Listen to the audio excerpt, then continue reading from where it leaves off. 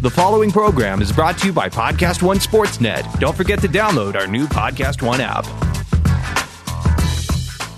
Quick break to tell you guys about NFL Game Pass, the only way that you can replay every game all season long. You can relive all the gutsy calls, crazy catches, wild comebacks, and breakout stars from every game every week. It's all the action, all the football you can handle, all in one place. So every game that we're talking about right now, you guys can rewatch it after the fact. I'm going to be going back, and you guys can too. Go check out Lamar Jackson in Week 1. Go check out Dak Prescott and what that Cowboys offense actually did. Go check out Kyler Murray and his NFL debut. That's my favorite thing about NFL Game Pass. You can go back and watch at any time. And if you haven't watched a condensed game yet, you have to try it out. It's every play from the game back to back to back, so you can replay an entire NFL game in the fraction of the time it normally takes. It's how I'm able to follow all the MVP candidates, all the breakout stars, and, of course, your waiver wire pickups all season long. To see all the action this season and stay on top of all the big storylines, you need NFL Game Pass. Best of all, you can kick off the 2019 NFL season with a 7-day free trial of NFL Game Pass. Just sign up now at NFL.com/ProFootballFocusNFL. The PFF podcast is brought to you by TrueCar. If you're looking to buy a car, you're probably familiar with terms like MSRP. You might even know what it stands for, but what does it actually mean? The same goes for invoice, list price, and dealer price. It's enough to confuse anybody. All you're really looking for is a price that actually means something. Introducing True Price from TrueCar. Now you can know exactly what you'll pay for the car you want, including fees and accessories, before you even get to the dealership. TrueCar dealers will show you the true price on cars like the one you want, all from the comfort of home. And how do you know if your true price is a great price? Because TrueCar shows you what other people paid for the same car that you want. And your certified dealers know this, so they set their true price competitively so they can win your business.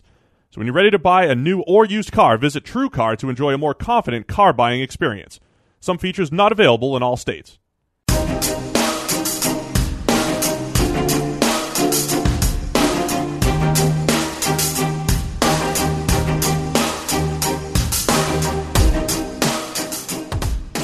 Welcome into the PFF NFL podcast. Steve Palazzolo back here with Sam Monson.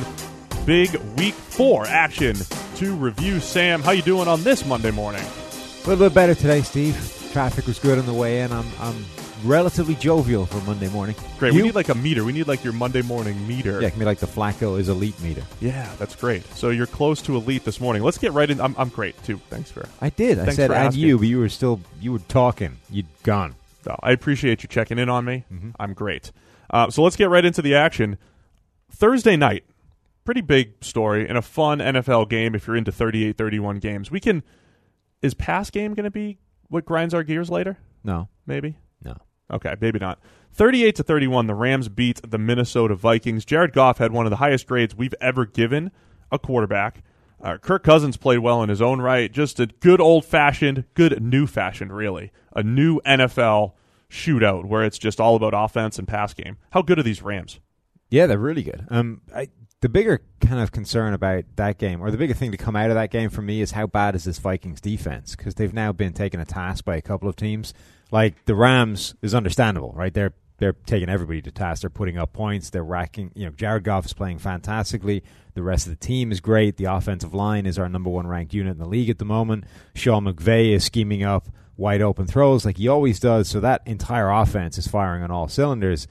But the Vikings have now really struggled in a few different games. They did pretty well against Jimmy Garoppolo and the 49ers, but they still had some coverage busts throughout that game. You kind of put that down to Kyle Shanahan being able to scheme throws up the same way Sean McVay did. The Buffalo Bills kicked their ass. That's a little more difficult to explain. That part's more concerning than being beaten by a McVay or a Shanahan offense. Then they get completely destroyed by the Rams. And Mike Zimmer's defenses have actually typically done pretty well against those Shanahan and McVay systems in the past. Really didn't this time. And the thing is, whilst they've had times before where they've just lost, they've just made bad mistakes, or players have been bad during games, which has caused them to lose. They're getting completely killed from a schematic point of view at the moment. They're like, it seemed as if Sean McVay had a complete understanding of the matchup rules within that defense, and he was able to just create Anthony Barr one-on-one against a skill position player who he had no business covering. So it started off, it was Todd Gurley, then it was Cooper Kupp multiple times. He had Robert Woods, I think. Anthony Barr was tracking down the seam.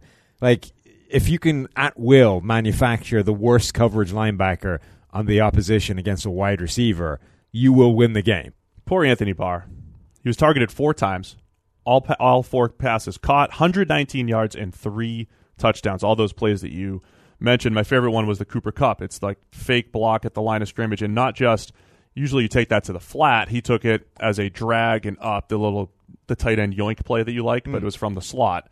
And it was interesting because it wasn't like Barr was torched. I mean, he gave up a step of separation on all these things. He was overmatched in all of them, but then it also took Goff making really good throws because, again, that was like week 1, right? They were torched on a number of different routes, but the pass was missed, and maybe, they got away with a couple.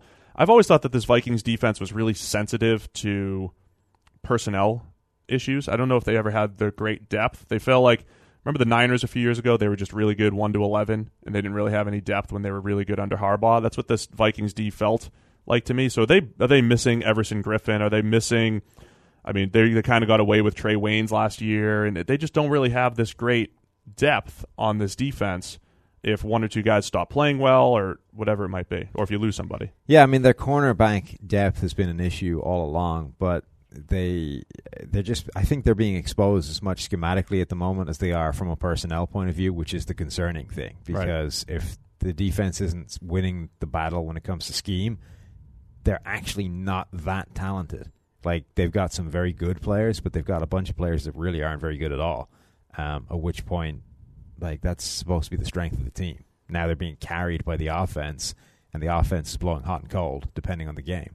Yeah, credit to Cousins. He hung in there until the end. He's had a couple of rough throws at the end. Aaron Donald did his usual great work, 13 pressures. That's 2 sacks, 2 QB hits, and 9 hurries. Season-high 93.1 grade from him, doing his usual dominant work up front this year, Aaron Donald. The offensive line is going to be a problem all season long for the Vikings. That, again, was another thing that we saw coming into the season. That's definitely an issue. All right, let's get to some of the Sunday action. I want to start with the Colts and the Texans, a game that it turned out to be one of the better ones. So impressed with what thanks YouTube. YouTube friends just saw Matt fix the PFF helmet. Sometimes you need that. Oh, that didn't really happen. It didn't really happen. We can fix that. Very professional here. Yeah, smooth. That's what we do here. Perfect. Professionally unprofessional. It was one of the best games of the week. What'd you make of the Colts' decision? I mean, Andrew Luck drives them back. They're down 8, gets the 2-point conversion. Andrew Luck's got some of that late-game magic in him. He showed it, but not enough on 4th and 4. So Eric Eager from the PFF Forecast, which you should all go and subscribe to, he was in the office on Sunday along with myself and Neil. We've got to be in here because we do the Sky NFL TV hits in the UK. Eric just comes in for giggles. But he referred to Andrew Luck as getting credit for putting out a burning building that he set fire to in the first place. Oh, yeah. Which really is. And he actually, they were down like 17 or something at one point. This was when he said this. Like, he's probably going to bring them all the way back in this game. He's done it his whole career. And get credit for that. But, like, he's part of the reason they're in the hole in the first place. And that was exactly what happened. The going for it decision late in overtime, honestly, I don't really have a problem with it. Frank Reich's come out and said, we don't play for ties here. We were playing for the win. And even though it was a low percentage proposition, it's probably better than just punting it away and playing for a tie. Ties suck. Nobody likes ties. Let's actually try and win the game. But ties are better than losses. Yeah, so, not only do you need to make it, go for it better. Don't, execute better. The problem wasn't that you went for it in the first place. It was you went for it in a really terrible way, and then once you failed to convert, you let them have a walk-in slant that got them 20 yards and set them right up for field position. I guess. Our guys haven't run the numbers on it yet. I can't wait to see what they... I reserve the right to reverse that take entirely if it turns out the statistics say it was a terrible move. I think they're going to. Yeah, but I don't trust your interpretation of the statistics. Yeah, I'm pretty sure it was a bad move. Deshaun Watson was awesome yesterday. He was a big part of that. Look, they put up a lot of points. He made some big throws down the stretch when needed. He really is a different player. He's a very different player statistically when Will Fuller's on the field, and that's kind of stayed true again this week. Watson has quietly played. He's played better this year than he did last year, and the stats are starting to not catch up, but look a little bit better. Also, Nuke Hopkins was pretty freaky. Yeah, he's awesome. He made some insane plays, and then was inches away from another absolutely absurd play where he did incredibly well to even catch the ball up, only to somehow conspire not to end up with it once he hit the ground. What'd you make of that throw? Because I'm looking at it, I thought that was overthrown. I didn't want to give Watson credit for it. I thought he overthrew him, and I thought the fact that Nuke even got there was impressive. And then when he got there, it looked like, okay, how'd you not catch it while you were there? That was one where I almost credit the receiver just for making it look catchable. I'd have to see it again, but it was really impressive for Nuke to get to that. He did the hardest part of that, and then ended up losing it on the way down. Remind me to ask Zach about that. Like he was pissed off with himself for not coming up with it once he got it. He got to a point where it landed in his hands, and he had it, and then lost it on the ground. Now, if the Texans had lost this game, I texted you yesterday. I said, what if the Texans lose and the Rams trade for J.J. Watt? Yeah. Crazy? Yes, very much crazy. I mean, that's a Rams thing to do right now. If the Texans were sitting there at 0-4, would you do it? Try to rebuild? Knowing that Watt, he's not what he used to be. He's still great. The crazy thing is they've been trying to kind of make moves like that. Like they went after Khalil Mack, however serious that was. I don't know where they would get the money for that because J.J. Watt has a $100 million contract. I have no idea what his cap hit is this season without checking it out, but the Rams do not have that kind of cap space. Like, they would figure it out. It's the Rams. Yeah. It's the Rams in the NFL. And that would be going all in a major way. That would be like 1 year and then blow the whole ship up because we're in cap hell, but it would be fun. Other big stories on Sunday, Patriots-Dolphins. It was supposed to be this 3-0 Dolphins, making their move in the AFC East. It did not pan out, 38-7. I mean, that must be about as demoralizing as you could possibly get in a defeat for the Dolphins. You're 3-0. You may think you're actually kind of good. You're going up against the Patriots, who are not good at the moment. Like, even in this game, I don't think they played well. And they just beat the crap out of the Dolphins. You're like, how do you come out of that game and not think this season is pointless? Like, this was about as good a situation as we could possibly look at. We're 3-0. We have a chance to go, 3 games up against the Patriots, really put them in a hole. And instead, they just roll in and beat the crap out of us again. Like, at that point, you might have just like, right, this season's done. Let's start again next year. Everybody was 1 week late on New England's on to Cincinnati game. They had it yesterday. Their New England defense really suffocated the Dolphins' offense. And then you said you took some heat for mentioning Xavier Howard as a bit of a roller coaster? Yeah, because his numbers had been good all season. So you can't be inconsistent if you have good numbers. So coverage numbers lie if you're grading people the way we do, because it's not simply based off the numbers. The numbers tell, when we give you numbers, it's because they tell the proper story. His numbers are actually fascinating. They'll be finalized on PFF Premium by the time you guys hear this. But if you look at the previous week when he had the 2 picks, and he had a 1 pick in week 2 versus multiple touchdowns yesterday, this was the classic Dalton coaster for Xavier Howard. Just go look at his passer rating against once you guys get your elite numbers up. Last week he was really good and had a fantastic passer rating against, etc. He was very good. That was the top of the roller coaster. The week before that, his numbers were basically the same, but he wasn't as good. So he had the interception. He still only allowed 33% of passes thrown his way to be caught, passer rating in the 30s, but there was a missed overthrow on a deep ball where he was killed. There was another pass in there where he was beat. There was a bunch of plays in there that were hidden that he got negative grades for that don't show up in the passing stats. Right. So he's been, in sequence this year, he's been average, pretty bad, great, really bad over 4 weeks, which is basically exactly what we've said about Xavier Howard all the way along. He's insanely inconsistent. But apparently if you just look at the numbers, or if you're one of these people that computes throw or plays that didn't actually happen as they didn't exist, right? I know my corner got absolutely hosed on a double move, but the quarterback missed it, so it didn't count, so it didn't happen. It's our fault. I mean, we put the numbers out there. It's our job to give more context, but also, and that our grade, from a coverage standpoint, our grade is the most important thing when it comes to coverage, not necessarily the stats. There are legitimately people that think like that. that are like, well, it didn't happen. He didn't actually hit the pass. He didn't complete it against him. Therefore, it was fine. It's because I told you it's the emotional response when you watch the game. If you're a Dolphins fan and you watch Xavier Howard get beat and Brady misses the throw, you're like, all right, we got away with that one. And then it's like, all right, now it's 2nd and 10.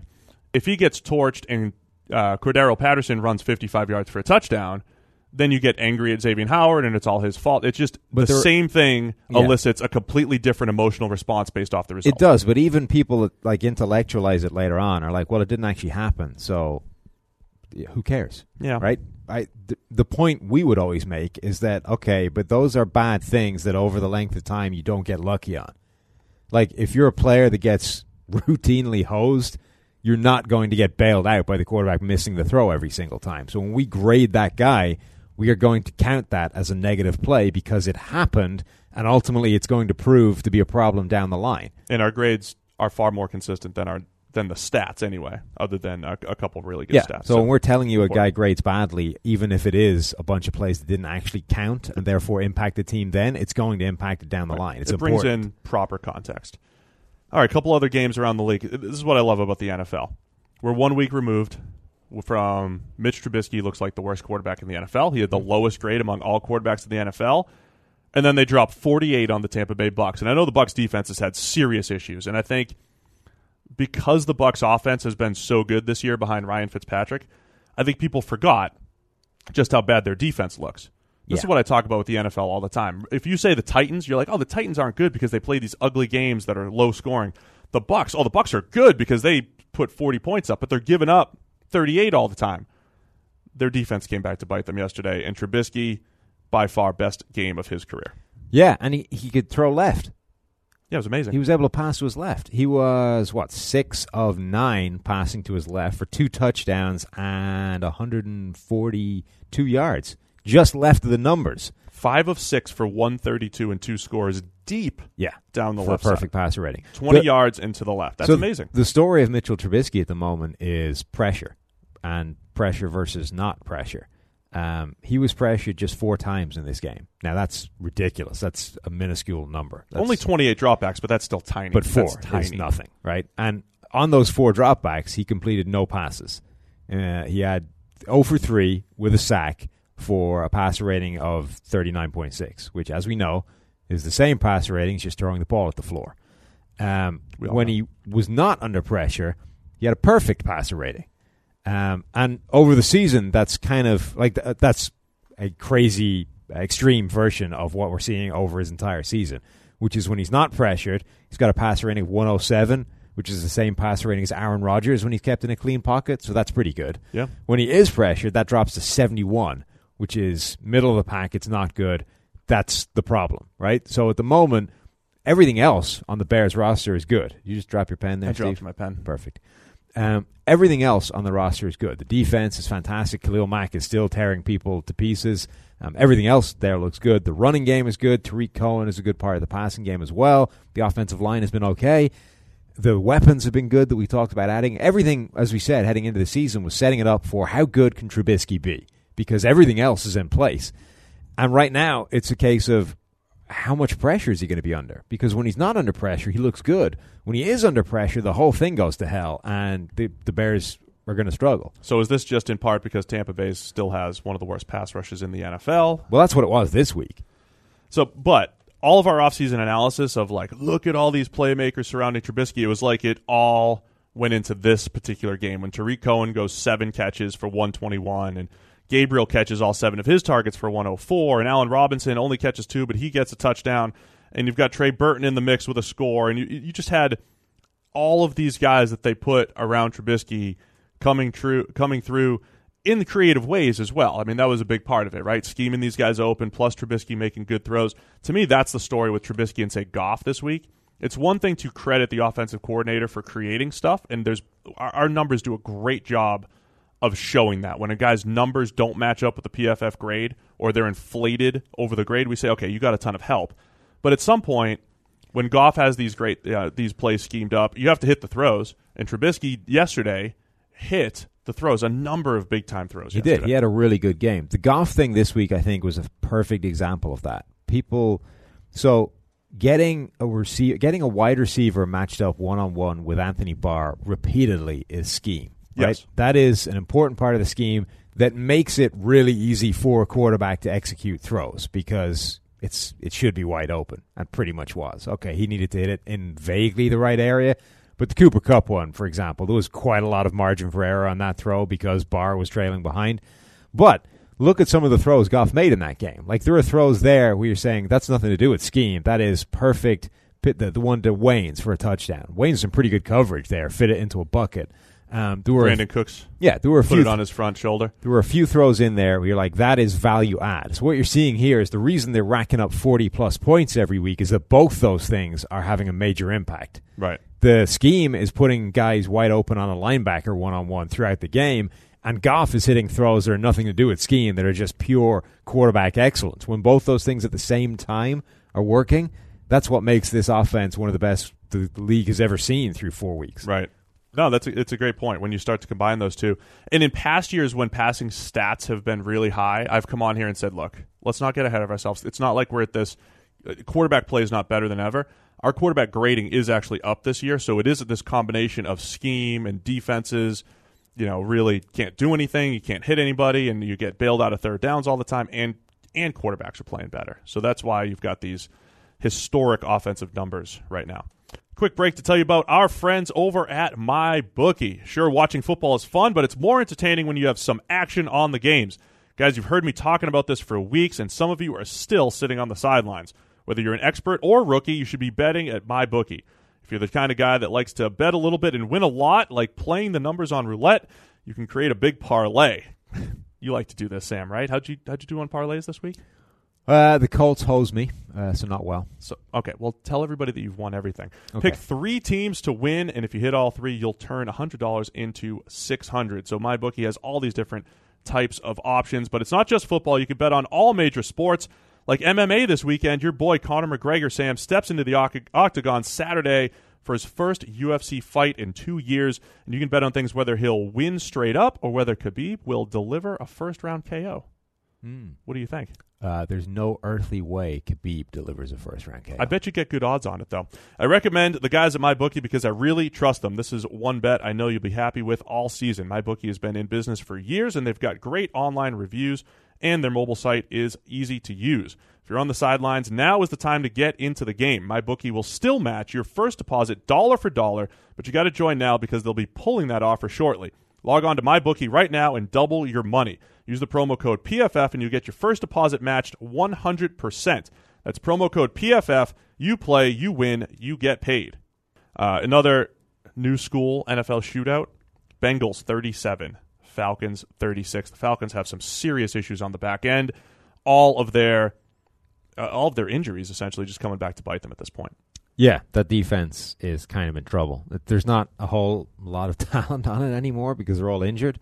Up front, actually, Takk McKinley had a good game. Grady Jarrett is his typical good game. But the back end, all their coverage players are hurt. All of their coverage players are hurt. And going up against the Bengals, who have a pretty good passing attack, that's going to be a problem. I mean, you'd like to still see better play from Desmond Trufant, Robert Alford. We were high on Isaiah Oliver coming out. When you have those 3 guys on the field, at least in name and previous production, they're good. But again, I think there's still that big drop-off with no Deion Jones and no Keanu Neal, no Ricardo Allen. I mean, you're still just losing too many pieces. 2 takeaways from this game. 1, Calvin Ridley can just get open. I believe we covered that. He's really, really good at route running. 2, Tyler Eifert, dude. Poor guy. We talked about him before, about how his ceiling is healthy-ish, and now he's not healthy-ish. Now he's broken again. Yeah. And the sad thing is, this one was like nothing to do with being brittle. It was one of those freak roll-up, snap-your-leg deals. So it's not like, there are times where he's hit and you're like, that was completely innocuous, but Tyler Eifert's made out of Chad Pennington's knees, so he just breaks. This one was a guy rolling up on his legs, snapped, he's down. It's depressing. I've always thought that if you could wave a magic wand and just bestow full health going forward on a guy, Tyler Eifert would be one of those guys I would want to do that to because he'd be so good. A, he's so good, and B, he makes such a difference to that Bengals offense. Like when he's on the field, I don't want to say he's as big of a difference maker as AJ Green, who's been the talisman for that offense since he came into the league, but he's the next most impactful guy. Like he moves the needle more than anybody else when it comes to finding an alternative weapon to AJ Green.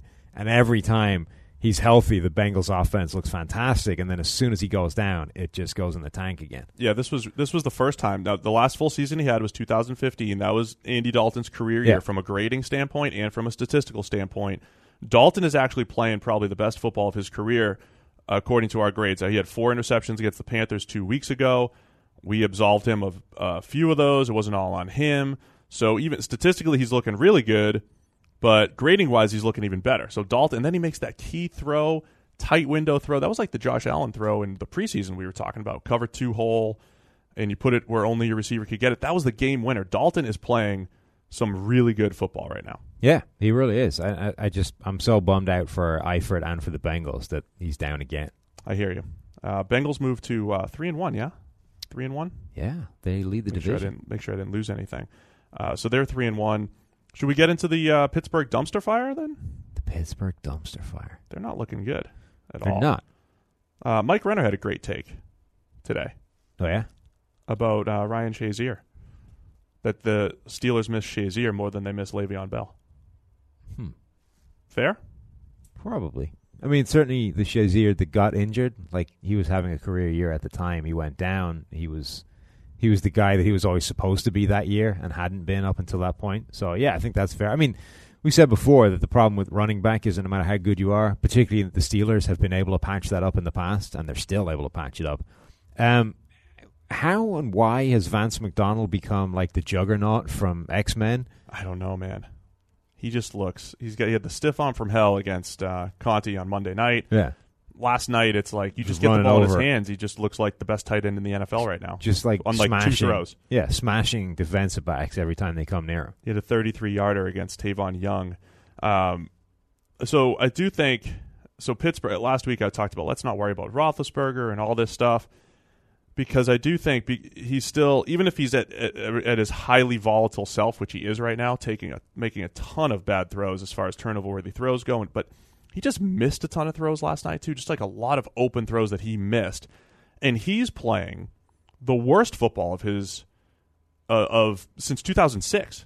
Yes, I mean, I'm just first year, essentially. Looking at our career grades. I mean, 2004 was his rookie season where they really, treated him with kid gloves, fine. Yeah. 2005, we don't have full numbers on. 2006, we had him as not very good from a grading standpoint. This is by far the worst stretch of play that he's had. And I kept passing it off like, he's still Big Ben. He's still making the special plays. He'll cut down on the mistakes. But, man, this is 4 weeks of not good play when you add it all up. Yeah, and he has done that before, but it's not good. Particularly, there's no good reason for it. Like, there's weapons there. The offensive line is still good. There's nothing around him that would say, yeah, this is a bad situation to be in. If anything, This is the best situation he's had even ever. Without Le'Veon Bell, because he has mismatched guys everywhere. We just mentioned we have Vance McDonald patrolling the middle of the field right now, making him look good on the 75-yard touchdown Monday night. So yeah. Also, it would be remiss if we didn't point out again that Terrell Edmunds bad. So it's not his fault, right? There's no way, whatever you think about him, whether you think he has the potential to be to justify the first-round pick they spent on a 6th-round talent or not. If he's going to do that, it's not going to be as a single high free safety going one-on-one against speedy receivers. No. And yet that's where they put him, and that's where he got exposed. Come on. Help the guy out a bit. Don't do that to him. If that's what Sean Davis is there for. Now, he wouldn't have done it any better than Terrell Edmunds, but at least that's what he's supposed to be. He's the free safety. Terrell Edmunds just got, he can't turn and run. Come on. It's put Davis in a better position where, he maybe can play a little bit better than he has the last couple of years. Davis isn't good, but at least has the fluidity of movement to be able to actually turn and run with that. Let's credit the Ravens, though, as well. Brandon Carr with a fantastic game. Marlon Humphrey, not a great game, but he's still been a very good player for them. Jimmy Smith's coming back. Did you see the stat that they pulled out on Sunday Night Football that Brandon Carr has the 2nd longest active starting streak of any player in the league? Yeah, that's sneaky. For a guy who has been bad for quite a period of time, that's kind of interesting. Again, has he been bad? Yeah. He's not been bad. He has at times. He's been average. At times he's been bad. Yeah. A little above average, a little below average. over the last few years. And Flacco did not coaster it. He did not. No. He didn't bottom out on the road as we predicted. He was actually excellent. Yeah, Flacco played well. The rest of their play, I mean, look, his struggles the last few years have to be attributed at least a little bit to the playmakers around him. Yeah. And I think I credit the offense for using John Brown pretty well, using all those tight ends. So they're at least putting him in better position to succeed. And other than the disaster, I mean, he was terrible when we were there in the press box against Cincinnati. He was terrible that night. But the other 3 games around that have been really good now. Yeah, he's been playing well. He's still, I think, well capable of having the complete roller coaster. But yeah, there's definitely an extent to which the last 3 years were a product of the environment around him. And, as much as there are quarterbacks that are pathologically conservative, like Alex Smith, it's very difficult to measure the impact of the trust in a guy who will be open deep, right? Yeah. Even if you're not expecting the quarterback, because in theory, all these deep passes essentially should be in the air before you see if he's going to be open, right? To an extent, right? There's certain situations where that's not true, but if you're one-on-one on the outside, you're putting the ball in the air at the point where he's kind of level with the receiver, if not before, with the assumption that he will be running past him and gain position by the time they catch up to the ball. So when you have Tyreek Hill, you can just look over and go, well, that's happening, put it in the air. When you've got, I don't know, any of the insert random Ravens terrible receiver over the past few years, you've got zero confidence that's going to happen, right? It's like a huge factor. This is one-on-one on the outside, but I have no confidence in this guy winning that one-on-one battle, so why would I put the ball in the air? I do firmly believe Flacco's not elite. He's not one of those top 5 or top 10 quarterbacks in the NFL. He's in that mix of, if you're going to get the best out of him, it has to be all supporting cast driven. Yeah. So which is like it's better this year. Which is like the middle 20 quarterbacks in the league. Yeah. Sorry, I'm just checking if Derwin James picked up a sack. He did. He got the sack, yeah. He ended the game. He was the guy that hit Beathard that I was just confirming. The turnover. Just making sure. So, timeout for a sack watch here. Derwin James, the best pass rusher in the 2018 NFL Draft. He has 3 sacks. Bradley Chubb still has 2. Bradley Chubb hasn't played yet this week. I know that, but that's okay. Derwin James is currently leading 3-2 over Bradley Chubb because he's probably a better pass rusher. He's a better pass rusher than Marcus Davenport, even better than Gennard Avery, even better than our boy Harold Landry. He was unblocked on that play, which doesn't matter. Help. He's the best. He's the sack leader. I'm just saying, if you move him to defensive end, the chances of him being unblocked are you think diminish. They might put more tackles on him to block him? Yeah. Derwin James, watch. He's got 3 sacks now. Best player in the history of the NFL. Mm-hmm. All right, rapid fire around the rest of the league. Josh Allen was terrible. Yep. Sneaky in this game. The Bills' defense has been playing pretty well. They gave Aaron Rodgers. Rodgers had one of his worst games over the last few years. He was bad overall from a grading standpoint in his world, and this goes overblown because the Bills can't even come close to putting a point on the board. Yeah, I mean, their offense or it gets overshadowed. Sucked. Jerry Hughes did, by the way, get shut down by Bakhtiari, as I suspected. As you said on Friday. Titans-Eagles, we were not expecting the Titans here. Again, the Titans feel like this team where the defense is good enough to just keep them in it, and they've got good players on the back end, and they're just gonna make every game difficult. And before you know it, they're 3-1. Yeah, this was the game I think the Eagles kind of shot themselves in the foot a bit. Like Nelson Aguilar dropped 3 passes. That was a problem. Yeah. Some key situations. The Eagles, why are they still starting Jalen Mills? Yeah, he had a rough game. And he consistently has a rough game, right? He's had a rough career. Yes. He's had a rough career. He's giving up a lot of touchdowns and yards. Generally speaking, for a cornerback, that's not a positive thing, which I would understand if you had no other alternatives on the roster. But the Eagles, they're kind of stacked at cornerback. Like, why not give Rasul Douglas a shot over Jalen Mills? He's played. Yeah. It's not like he's had no experience before. I would be willing to, at this point, roll the dice and say that Rasul Douglas probably couldn't be worse than Jalen Mills at this point, given what we've seen from him. Let's give that a shot. I think it's worth giving him a shot. Yeah. Cowboys-Lions. Cowboys saved their season? Kind of. 2-2 now. Sure. And a little bit better offensively. Yeah. Much better offensively. I mean, as far as Dak and using Zeke, Dak said that they were going to try some new things, and they got a little bit more creative, and Zeke had one of his best games from a pure yardage and production standpoint when you include rushing and receiving. Yeah, I mean, this game kind of felt a lot like 2 average teams battling it out. Like, it's not going to define anything, right? The Lions coming off their Super Bowl on Sunday night. Both these teams are like 6 to 8 wins that are not going to be in contention for anything. Yeah. It's funny because as I put my mock draft out last week, you guys should go check it out, had Justin Herbert going number 1. I had many Dallas fans all last week, every time I mentioned Justin Herbert, say future Cowboy. I haven't even, because Dak's in year 3 right now. He's in year 3. Yeah. And we've sat here and questioned how good he is, but I'm also not ready to be like, that's it, we're moving on, get to the next guy. Are you ready for that? Like, are you ready for that yet? And this is the same discussion we had for Flacco. When you're trotting out Deontay Thompson, we do this every week, Deontay Thompson and Allen Hurns, Rico Gathers can't even get on the field because he can't do other things, Cole Beasley, Tavon Austin, I mean, how much can you expect? Because the thing that works for the Cowboys in terms of building a team around him, the rookie contract, right? They're basically paying him nothing. It's a free window, essentially. It also works against him if he starts to struggle because there's nothing tying you to him. So, and there's no investment in any quarterback. So in theory, you could like roll the dice on a drafted quarterback, still keep Dak around because he's getting paid nothing, and give him some competition, have a backup plan. Like, it's not, I'm not ready to say that Dak has no future and they should definitely move on. I don't hate that idea though. You could roll the dice with a quarterback in the first round if one ends up falling into your lap and not be in a bad position, because now you have Dak as your starter, you have a pretty viable backup plan. Best case scenario, Dak rediscovers rookie year form. This guy looks good, and you flip him for a first-round pick next year. Kind of like the idea, so we'll see. If they're picking top 10, maybe they make a power move for Justin Herbert. How about that Browns-Raiders game, 45-42? What the hell happened in this game? You're just disgusted. The Browns had this one easily earlier in the game, and somehow it became close, and then it became like a disaster late with the officials getting involved and screwing the whole thing up. It was depressing. I'd have no earthly idea how the officials overturned that call. Weird game.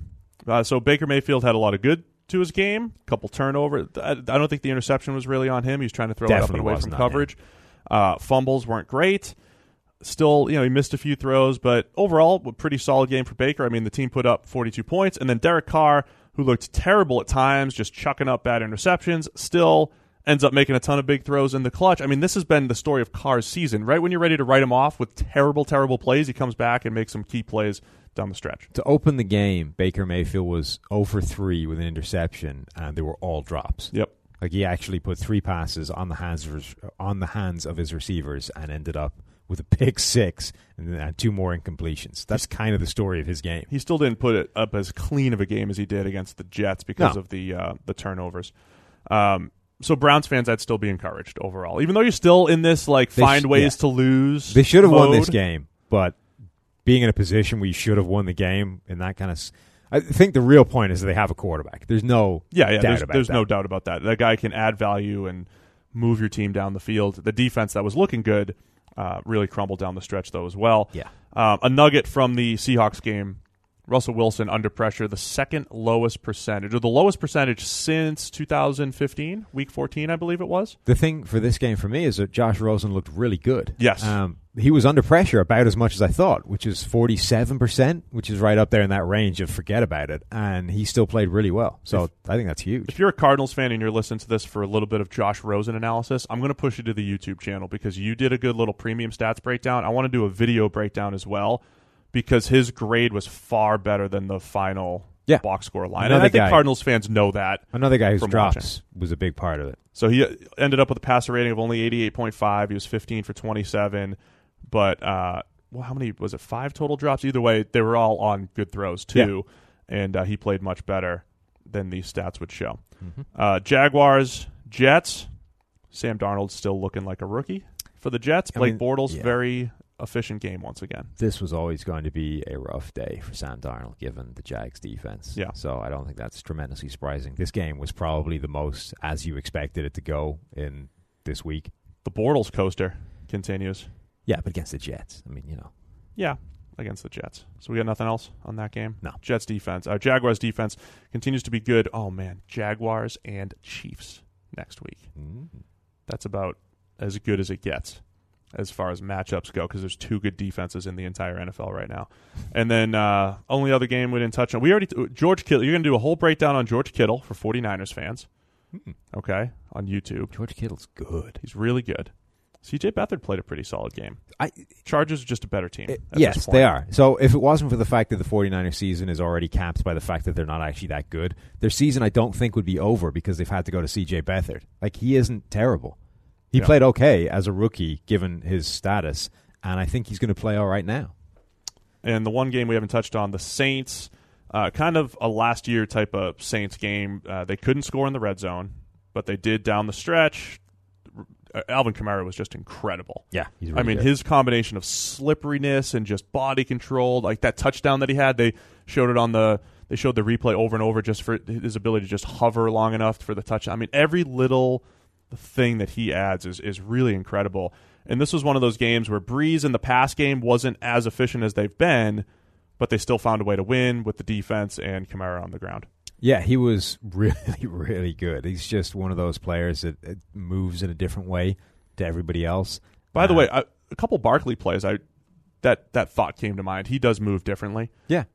He's not as good as Kamara right now, and I'm sure Barkley's going to be an efficient player and all that stuff. It's just he can't make a difference on that team at this point. No, not at all. Will Hernandez has been playing really well recently. He has. He's been the better of the guards, not the future Hall of Famer. A lot of people are mad at Quentin us Nelson. because Quentin Nelson's grade hasn't been great yet, but yeah, I trust our O-line grades. He got his ass implicitly. kicked by Jadeveon Clowney on one play. Like, ugly. Yeah, he did. All right, man, we hit everything. We hit everything around the league. Any other big takeaways or anything? No. Okay, No. great. No. Way to add some value Thank you. at the end there. Yeah. Good wrap up. All right, guys, appreciate everybody who has tuned in and listened. We're breaking all sorts of records over here, Sam, and we just appreciate all of the listeners that have been joining in the PFF party here. We'll be back again later in the week, previewing week 5. 5? Already. All right, we'll be previewing week 5 later in the week. And, of course, if you guys want all the stats and numbers and analysis that we've been bringing to the table, it's all part of your PFF Elite package, Premium Stats 2.0 and Green Line. That's all you guys need for football season. All right, guys, we'll chat again later in the week.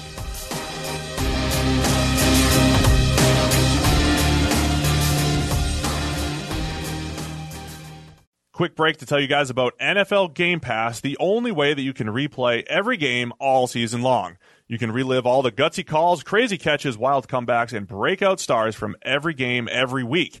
It's all the action, all the football you can handle, all in one place. So every game that we're talking about right now, you guys can rewatch it after the fact.